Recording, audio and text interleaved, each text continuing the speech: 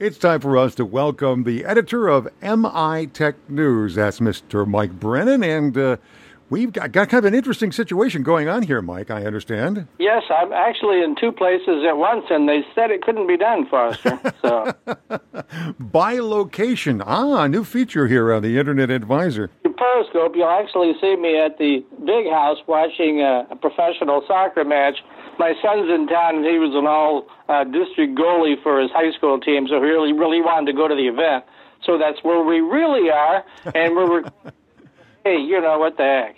Yep, but we're still going to cover the headlines here. Mike, what a trooper. Yeah, all over the United States, as a matter of fact, right now this weekend in many different places, some of the best teams, soccer teams, we'll have to say that for Americans, are playing one another in stadiums all over the United States, so it's a really special time. Who's playing in, you're in Ann Arbor, of course. Who's playing in Ann Arbor?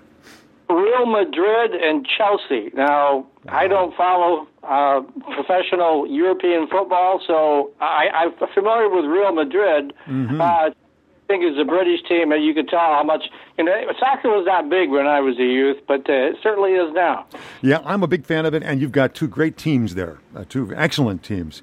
But let's get back to, actually the important part here is to talk about MI Tech News and some of the headlines that you offer people every week. And we should remind you folks that it's as easy as simply going to mitechnews.com or going to internetadvisor.net and looking for a place where you can simply click a button that says subscribe and put your email address in there. And then every week on both Wednesdays and on Fridays, you'll get a selection of some of the top headlines of what's going on in technology and entrepreneurship across our fair state of Michigan.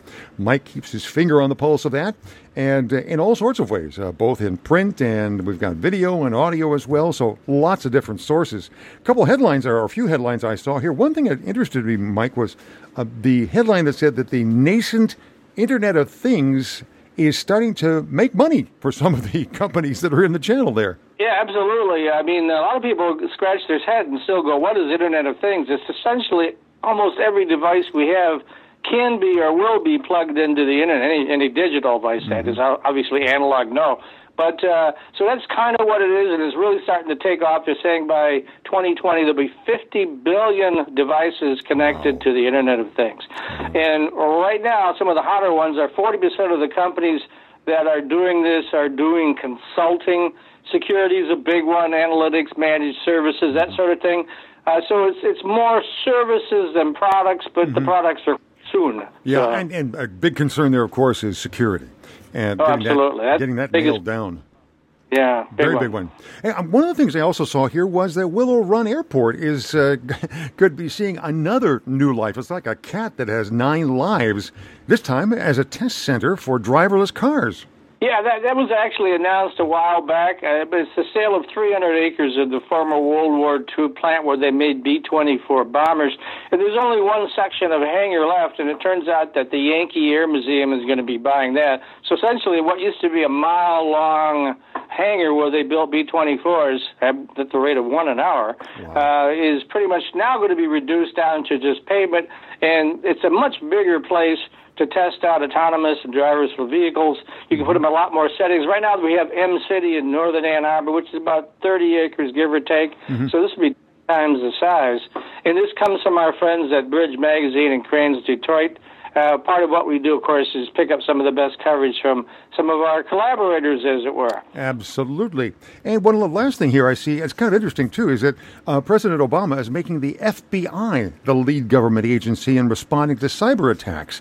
Well, more of a domestic, non-military way, but it's going to be involved internationally as well, actually, which falls into the CIA, but there was no mention of them or the NSA or any of these other acronyms. But the FBI's got the ball as far as the new policy in responding to cyber attacks, unless it's a military action. And then a unit that was created about 5 years ago called U.S. Cyber Command, it is run by the director of the NSA. It will continue to carry out military cyber attacks and securing military networks and things. So the FBI is domestic and U.S. Cyber Command is military. Well, as you can see, folks, the headlines span a whole bunch of different things, everything from looking at the Internet of Things to national security. and entrepreneurship in the state of Michigan as well. Mike is the editor. It's mitechnews.com, and it's as simple as going to internetadvisor.net and signing up there, or going to mitechnews.com. We should remind you as well that Mike and Matt Roush, although you've been switching off on vacations recently, the two of them are there normally on Mondays on the podcastdetroit.com network, doing a great show called M Squared TechCast. And they've got lots of great guests on there to help you keep up with what's going on in entrepreneurship and technology in our fair state as well. Mike, thanks so much. And now lean back and in the real world, enjoy your football game. Along with a cold one, because unlike college football games, they allow alcohol for professional European football. Ooh, that could be dangerous. Yeah, it's hooligans, right? Yeah, that's exactly. We don't want our own version of those hooligans. Mike, have a great weekend. Thanks, you too, Foster. All right. That's Mr. Mike Brennan, the editor of MI Tech News.